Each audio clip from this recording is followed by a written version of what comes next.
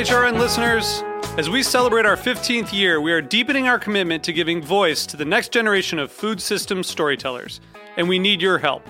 Our internship and fellowship programs help activate new possibilities for underrepresented and underestimated young people through experiential journalism, audio engineering, and production training. Through these unique programs, HRN helps food equity stewards build essential workforce readiness skills that expand their potential and foster economic mobility. Please consider supporting these critical programs. And with a minimum donation, you can be entered to win a dinner for two at an amazing restaurant in one of 8 cities and tickets to a concert at a great venue in one of those cities.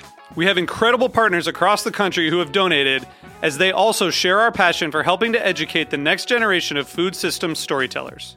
Check out heritageradionetwork.org/15 to donate and enter to win today.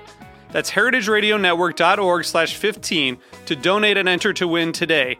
And make sure you donate before March 31st. Thank you.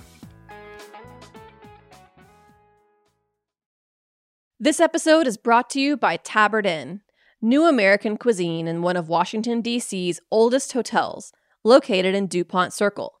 For more information, visit tabardinn.com.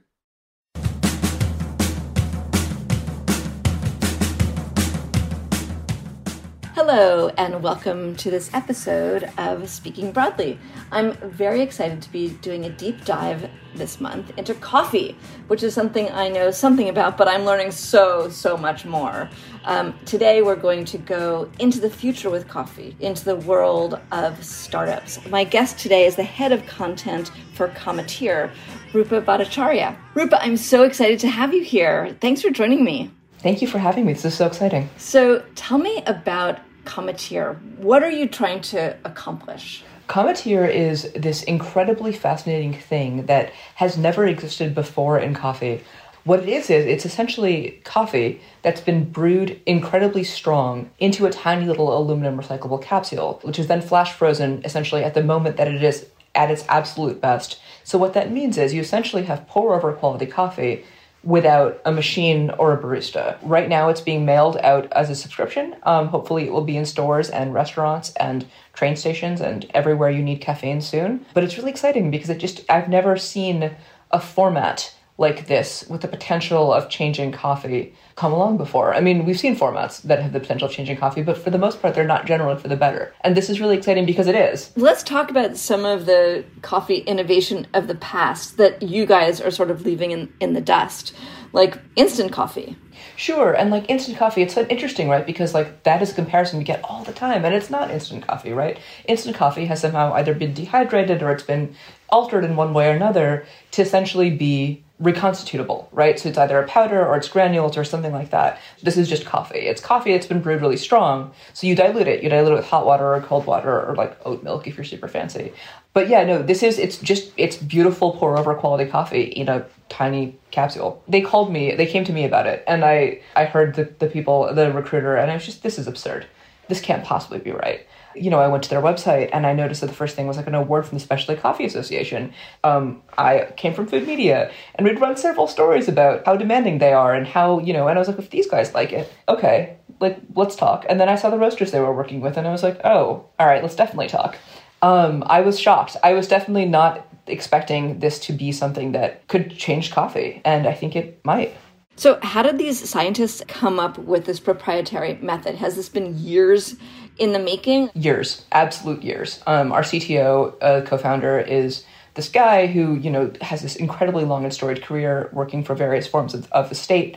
The company's based in Gloucester, Massachusetts, Douglas Hoon. And he's a man in his 70s, he's brilliant, and he was absolutely sleeping on a cot in his office in Gloucester, Massachusetts, and showering at the local Planet Fitness because he was convinced that this was possible. And it would be possible to genuinely make a coffee that captures all of the essence of beautiful pour-over and makes it accessible to lots of people anywhere.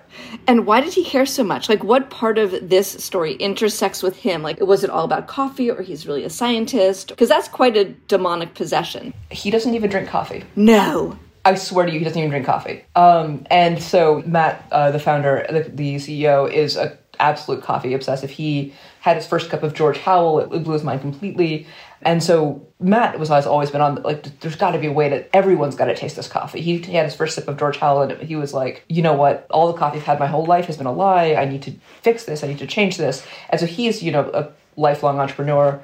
But basically, I think you give Doug a challenge, and that's what happens, is what you end up with, this thing that's going to revolutionize the way that coffee gets consumed. And what is his background that makes him capable of revolutionizing the way coffee is consumed? Like, what does it take? What type of brain does it require to rethink coffee?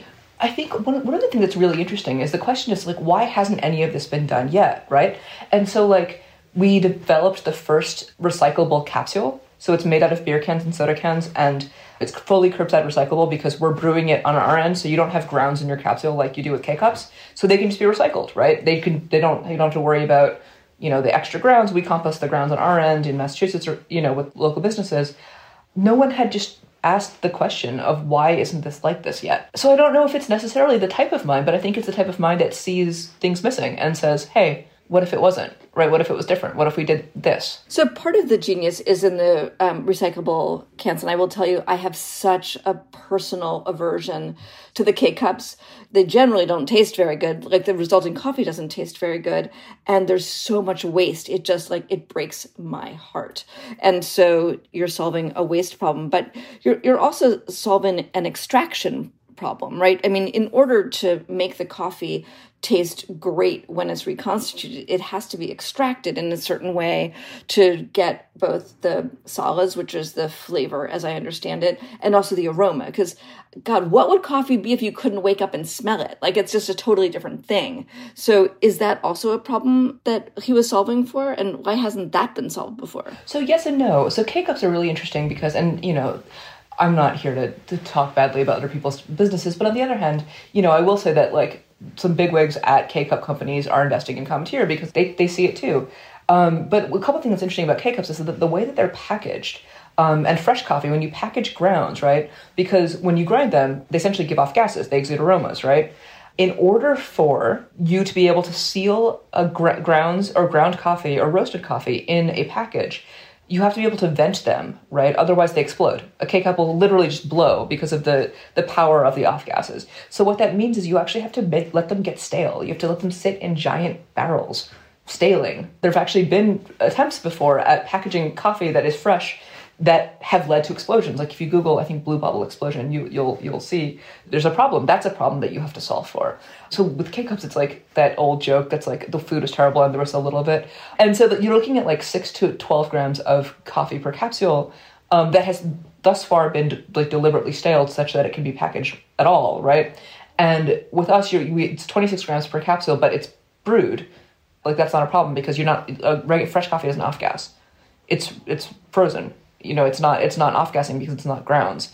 But I will say that, every single morning for the last year, I have absolutely smelled my coffee in a paranoid sort of way to make sure that I was okay and still had my sense of smell. But there is proprietary technology, right, for, extracting the coffee and then the freezing it. You hit it with liquid nitrogen once it's brewed? Is that how it works? Yeah, it's flash frozen, exactly. It's flash frozen the minute it's brewed. And yeah, no, there's this room in the facility in Gloucester that I have never set foot in. I don't know that I will ever be allowed to set foot in it. It is basically like Fort Knox of coffee. Ooh, why not? Oh, it's top secret. Really? Yes. No, there's like 3 people allowed in there. And you have to sign in and out. It's like a black site for coffee. So you don't go in, but you know what goes on in there. In vague terms. I know that there's been an incredibly long development process, and I know that they've been working extremely hard in various ways. They've measured just an incredible list, like the list of things that they are measuring for and counting for when they perform extraction is just remarkable. So yeah, it's an incredibly complex procedure that results in this incredible cup of coffee. Well, let's talk about some of your amazing coffee partners, because, you could have all the great technology in the world, and then if you start with not the best beans, you just don't end up with the best coffee. And so what has been the process of finding the partners? And I'm also just curious, so you call them up and you're like, hi, we want to take your amazing beans and then turn them into a frozen disc that comes in an aluminum can. What do you think? What's that been like? It's, honestly, I think So George Howell is a founding partner, which is, I think, such a blessing in so many ways. Given his experience, given his background, given who he is. Tell people a little bit about him who might be like, George Howell, who? Is he on, Gilligan's Island? George Howell is, I think, the nickname he gets around the country is the godfather of specialty coffee. He is essentially the person in many ways who escorted the wave of third wave coffee into America, really changed the face of how America drinks coffee in a lot of ways. Does he have a very particular vision and point of view, he must, about what makes coffee good? When he's training the roasters, what is the George Howell either flavor or method, just to help people understand that? It's interesting. You don't taste a bean and you say that's a George Howell roast. I mean, I don't personally, but in my experience, what I see from him is that he makes the beans taste the most like themselves. He describes his approach as being one of sort of very buried in respect, grounded in respect for the grower, respect for the bean, respect for the person who's going to be drinking it at the end. So in a lot of ways, I feel like the George Howell roasting process is kind of like salt in cooking, right? It's like he brings out the flavors and makes it feel more like itself. And that thing of this is what this particular coffee bean, this is what this particular bean in this moment with this climate tastes like, is really beautiful. And I think that has, in a lot of ways, was possibly, given the timing, kind of one of America's earlier introductions to the idea of terroir. It wasn't quite as broad as, wine was at the time, but I feel like what George is trying to do with coffee mimics in a lot of ways what sort of the wine world, especially in the last 20, 30 years, has been trying to do with wine. So beautifully put.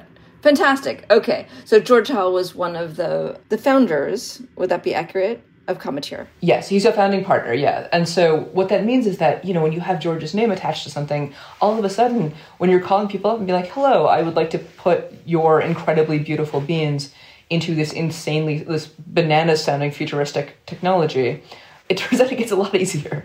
And so that's been a huge, tremendous help. And so the roasters we work with now are just this who's who of just some of the country's best roasters. And it's so exciting because you get to see what they're doing and you get to see what they're up to and you get to hear about what they're prioritizing. And then the other thing that's really exciting is that George also founded the Cup of Excellence, which is, as I'm sure you know, it's the competition every year, the annual competition of the best beans in the world. And those beans almost never make it to America, right? Almost never. Incredibly infrequently. I saw them somewhere on a list earlier this week, but it's very rare. Wait, where did those beans go? I always thought we had the best of everything here in America. I mean, there's just such a good market for them in Japan and sort of in the Middle East and all over the place. So more often than not, those beans don't make it here. That's honestly fascinating, and I did not know that. Where are those beans coming from that are the best in the world? So each country essentially picks its best crop to go out and compete in this Cup of Excellence, and a bunch of coffee graders all sort of score them separately, and the winners win. So there's usually the best of each country, and then sort of that come out of this. And we have bought a bunch of this Cup of Excellence coffees, and because fundamentally it's really interesting, right? You can have the best glass of wine in the world. I mean, who knows what that would even cost, right? But the best cup of coffee in the world, you're looking at $10 to $15 for something that is absolutely the best in class of what exists in the world right now. And that's remarkable. Sure, 10 to $15 is a lot for a cup of coffee. But when you're talking about the best in the world, I'm really hard pressed to think of anything else that you can get the best thing in the world for that much money. What defines the best in coffee? Because I feel like with so many things in life, what you think is best might differ from what I think is best. And yet, in the world of coffee, there are seemingly objective measurements that people adhere to. So what are those? What makes it the best? So it's really interesting, right? Because from my personal point of view and my sort of job's point of view, as the best coffee is the coffee that you enjoy, right? But there are, in fact, and there are people who train in this, as you know, there's Q graders and people, and there's a whole system of grading that sort of quantifies how a coffee's expression manifests in XYZ ways. But to me, in a lot of ways, what my job is here is to convince people that the coffee that they are enjoying is the best coffee, and what they could do is take that variant of coffee, no matter what it is, and make it moderately better. What has happened with coffee in this country is that essentially because of it was more convenient to many big coffee purveyors to essentially burn their beans for the sake of consistency and then tell people that that's premium. We've trained an entire nation's palate with this idea that bitter, charred, burnt means that it's expensive and means that it's right. And so getting past that massive boulder that's in the way of so many folks' understanding of what a good cup of coffee looks like. And while also understanding that like coffee is really personal, right? I came from wine before this. I was working in wine for a while. And it's incredibly sort of laden with class, and how you see yourself is how you drink your coffee. And you see it every election cycle. Somebody makes a blunder with what they order and how they order it, right? Because it's read in some way that suggests that they're drinking the wrong kind of coffee for who they are. And I think so much of what I'm trying to do is convince people that there is no wrong kind of coffee for who you are. Yeah, I guess I'm getting a little tripped up here, because if there's no wrong kind of coffee for who you are, which I 1000% agree with you on, then, presumably like this notion of the best is a little bit tricky. But the notion of a bean expressing itself to its highest power, like that makes sense, like that's sort of all we can ask of any of us as humans, be the best we can be, and that's what we can ask of the beans, and that's what you in fact are asking of the coffee and the way that you're creating it. But you're working with really some wonderful roasters. So I was wondering, I had never heard of, and I'm sorry to say, maybe this is just gigantic ignorance, but of Red Bay before? Red Bay is an incredible coffee company. It was founded by this guy named Keba Kante, who is a former jiu-jitsu champion. He calls it the Coffee Dojo because it's a place of education and learning. But one of the things that's really beautiful about Keba and his approach, his coffee itself is incredible, but his approach is very, very intentional and very specific, and very much about bringing the sort of people who have historically been excluded from the coffee discourse, specifically folks of color, into the coffee discourse. So he makes a cafe that is actively welcoming to Black and brown people. He hires in a way that is actively welcoming to Black and brown people. And the other thing that I think is super fascinating, it's something I think about all the time, is the way that his tasting notes are written. His tasting notes don't presume this idea of universal flavors and palates, right? Like, I spent 11 years at the Food Network, and I'm a brown woman from New York. Casseroles to me are exotic, right? Right? I'm with you there. Also, New York-born casseroles. Don't know about that. Genuinely, there are so many varieties of casserole that I only learned about at the Food Network. There's something recently I learned about a sausage ball, right? These are all foods that, I've been in food for a really long time. But so Keba, sees this and makes it real, right? So for Keba, one of the things that he does with his tasting notes is that he has his entire staff, who in large part have experiences and backgrounds that diverge from traditional coffee shop employees necessarily might, and he uses what they feel. How does Cometeer dial in for the flavors of the different roasters? Like, are they treated differently? Is everything extracted in the same way?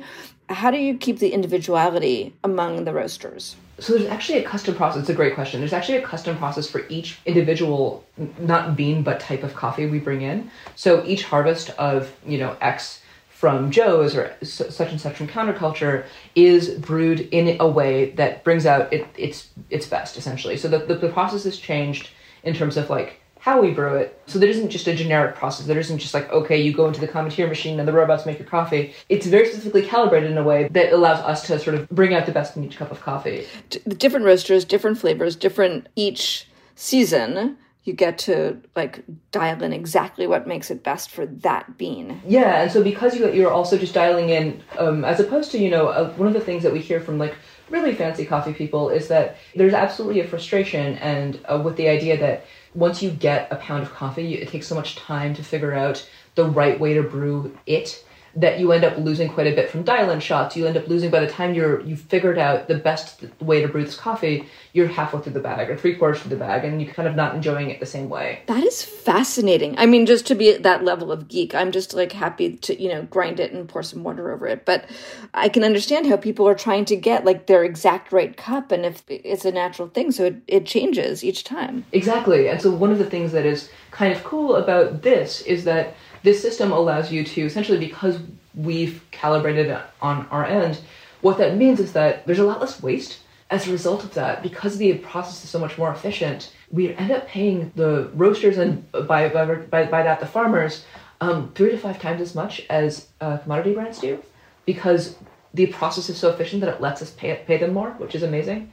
One of the things that's really cool about that too is like, somebody like George, who really has just straight up said that his mission at this point is to create generational change, right? Like, so one harvest isn't generational change, but a system where you've figured out a way to pay people more money that they can then reinvest in their farms and their communities and growing the kind of beans that people want to have and invest in quality, that changes a generation. And in talking about changing in a generation, and apologies if this is sort of outside your ken, but what's the relationship between sustainability, environment, and coffee right now, and how does Bhattacharya address that? Fundamentally, coffee is a crop that is grown halfway around the world and consumed in another half of the world, right? Or we're consuming it in a half of the world where it's not really being grown, right?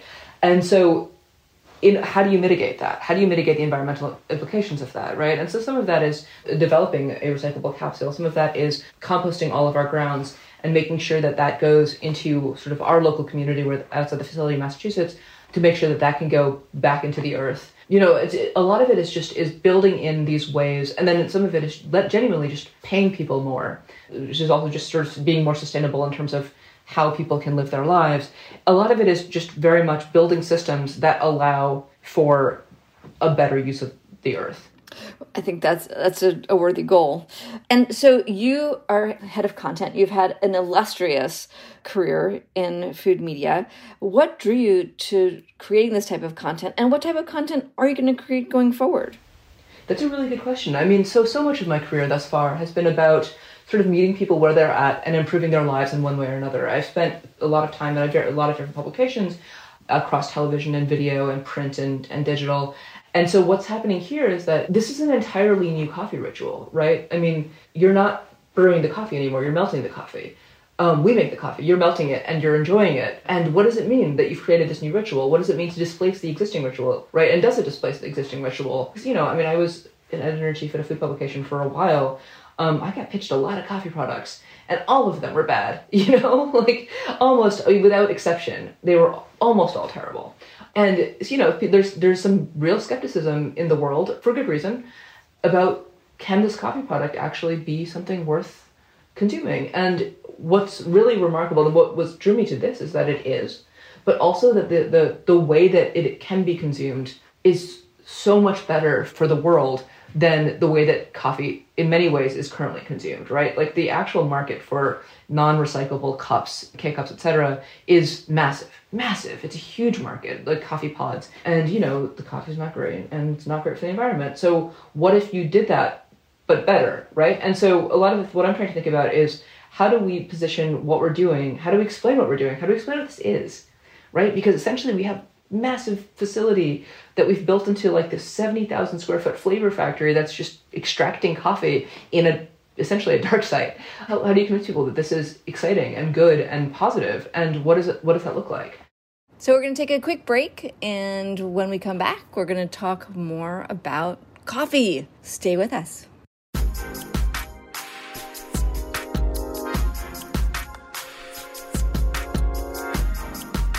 This episode is brought to you by Tabard Inn.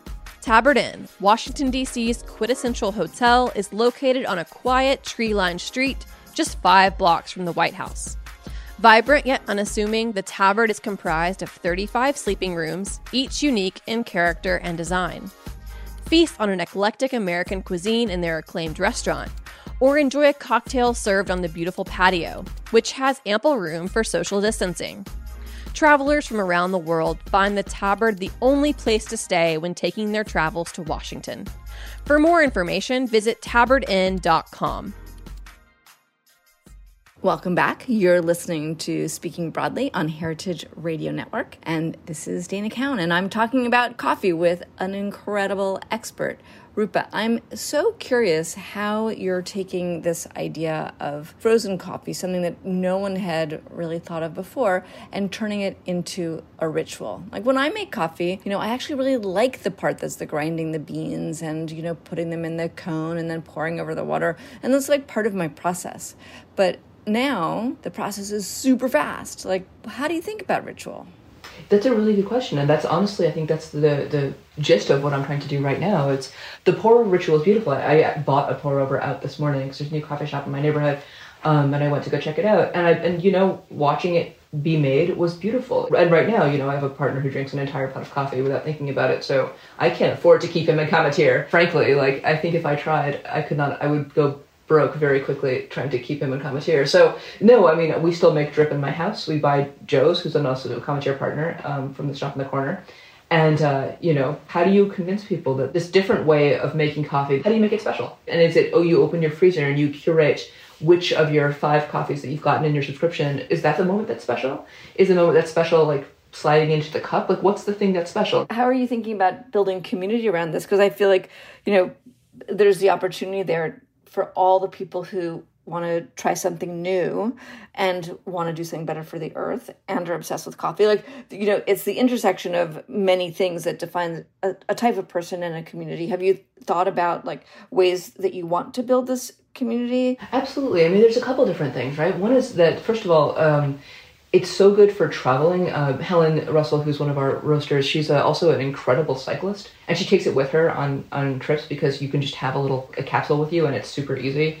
All you need is water. So people use it for travel, but people use it. Where else do people take it? Like, where else? I want to know where you're taking it. If you're taking it up a mountain, if you're taking it, to the beach, if you're taking it on your cycle trips. Like, where is it going? And also, it's TSA compliant, which is kind of cool. So you can take it on a plane and just ask them for hot water and never drink plain coffee again, which is pretty exciting to me personally.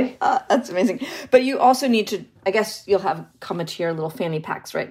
With freezer packs inside them? They're actually coming. No. Did I tell you that we're doing this? We are actually doing this. No, yes, we are absolutely commissioning a Cometeer fanny pack that is insulated, holds a box of 8 capsules so you can sneak it into Coachella or whatever. Yeah, it seems like you would absolutely need that. Otherwise, what happens to the coffee in the capsules if they defrost? Like, obviously you have liquid there, but is that usable? What happens? So they're good for 3 days in the fridge. So on the weekends or whatever, I will just take a box out and stash it in the fridge, and that'll be the weekend Cometeer. And so you can just sort of pour it off and do it. They stay in the freezer for 18 months. They have a very, very long shelf life, so you're not making too many. But yeah, they're great for travel. You can take them with you and then freeze them when you get somewhere. And so what was the state of your own coffee experience before Cometeer, right? Like, where do you fall on the obsessive to not obsessive realm? So we were obsessive by accident. Basically, I started buying sort of nicer coffee because the shop I was going to was not very nice to me. And so I started going to a better coffee store because I was like, you know what? Screw you guys. I'm going to get better coffee. And so I started going and we started grinding our own because like the places we were going like wouldn't grind them for you or the grocery store or whatever. So I fell into it by accident like 20 years ago. I got really into it and then worked above 9th Street Espresso for a while and attained sort of mythical regular status there, shockingly. But I have a 9-year-old and coffee is in a lot of ways like the only way that I function.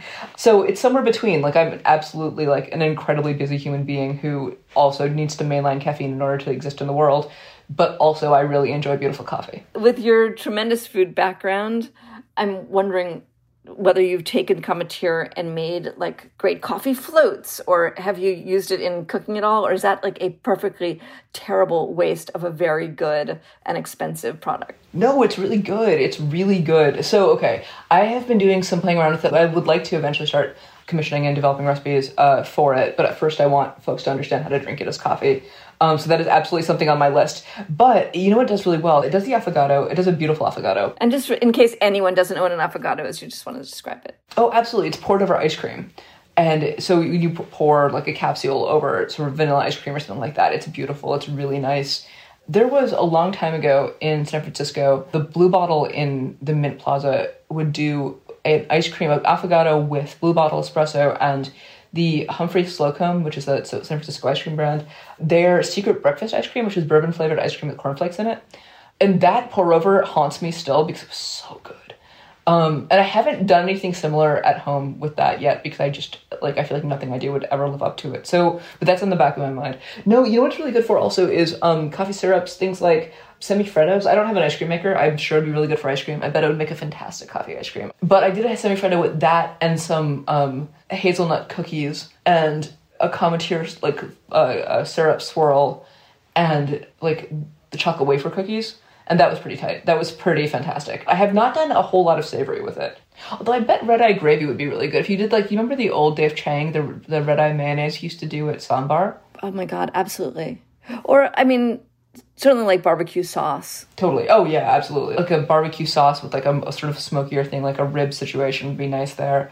Like something with a little bit of fat and like where the coffee and smoke would cut through it would be cool. In order to like prep for this job, did you read or research or go deep on coffee? And if you did, I wonder if those are resources that you could share if anyone who's listening like wants to know more about coffee and sort of get up to speed in this whole world. Yeah, there's an incredible documentary called The Story of Coffee, which I think I'd recommend to anybody. To me, also, one of the things that the best way to learn is to taste side by side. And that's so tricky, right? Logistically, it's a pain because cupping is messy and a giant nightmare. But tasting anything side by side really is the only way that I feel like I've really learned about anything that's so complex that it's hard to get.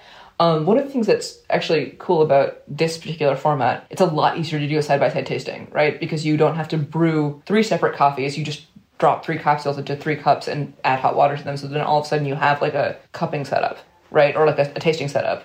But yeah, no, I worked for a wine magazine years ago. It was one of my earliest jobs in food. And I tasted 80 wines a day, 40 in the morning and 40 in the afternoon. And like, I have never learned so much at any job ever as I did there because it was just literally 80 wines a day. And you're not numb by the middle of the day. And you're like, I mean, I get the spitting and all that, but I always found in my own time of wine tasting, I just have a very low limit, like 10 wines. And I'm like, they all taste the same. They're all really good. Like I taste fruit. There's acid. Can I get out of the room now? Like, how do you maintain interest over 80 different wines or 80 different coffees if you're cupping for a day? I mean, I think it was 80 different coffees. I don't think I would sleep for a week. I think I'd look like some sort of like Looney Tunes character running around like a bright. But I think that, tasting 3 coffees side by side or tasting 5 coffees side by side, and especially if it's roast levels, if you're talking about different roast levels, you're like, okay, well, this sort of lighter roast has like a little bit more like tea-like astringency, brighter red fruit. A medium roast has like a more like a almost caramelly toffee type situation, like maybe a milk chocolate. And then your darker roasts have that like sort of richer leather tobacco, dark chocolate sort of vibes. You can definitely like, start there. Start with roast levels, maybe 3 different roasts from the same roaster, 3 different roast levels from the same coffee purveyor. So you know that they're essentially sourcing for the same kind of things. You can eliminate variables essentially. That makes so much sense. I mean, I always wonder because there are so many variables because there's the country variable and there's the elevation within the country variable. And then there's the when it was picked and the season and the how it was transported, and there are so many between the growing and the terroir and then the roasting and then the actual making of the coffee. So in all those roast types, what do you like? I grew up drinking Darjeeling, specifically First Flush. And so what that means is that my taste palette is extremely sort of prejudiced towards where do you see the most Darjeeling sort of type notes, honestly. And that's generally light roasts from Ethiopia are my favorite coffees. At the end of each show, I ask my guests to give a shout out broadly to a woman they admire in the industry. And I wonder if there's someone who you'd like to give a shout out to. I think the shout out that I have to give is to Samin Nosrat, who of course is not an unknown whatsoever. But one of the things that Samin has done that I think is so beautiful is taught people so much about how to trust their own palates and how to understand what flavor is and understand what they like and how to communicate with people about flavor and understanding and themselves and how they like to consume food in a way that sort of is really beautiful. And somebody who I take inspiration from quite a bit in pretty much everything I do. She is without question an inspiration to so many people. Just her approach to food is so embracing and so warm. So thanks for sharing your knowledge. Thank you for sharing your time. And to all of you listening, there'll be more coffee to come. So watch out for next week's episode. Thank you so much, Rupa. Thank you, Dana, for having me. This has been a pleasure.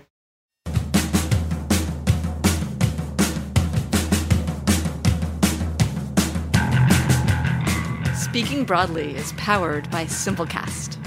Thanks for listening to Heritage Radio Network, food radio supported by you. For our freshest content, subscribe to our newsletter. Enter your email at the bottom of our website, heritageradionetwork.org. Connect with us on Instagram and Twitter at heritage_radio. And you can also find us at facebook.com/Heritage Radio Network. Heritage Radio Network is a nonprofit organization driving conversations to make the world a better, fairer, more delicious place. And we couldn't do it without the support from listeners like you. Want to be part of the food world's most innovative community? Subscribe to the shows you like. Tell your friends, and please join the HRN family by becoming a member. Just click on the beating heart at the top right of our homepage. Thanks for listening.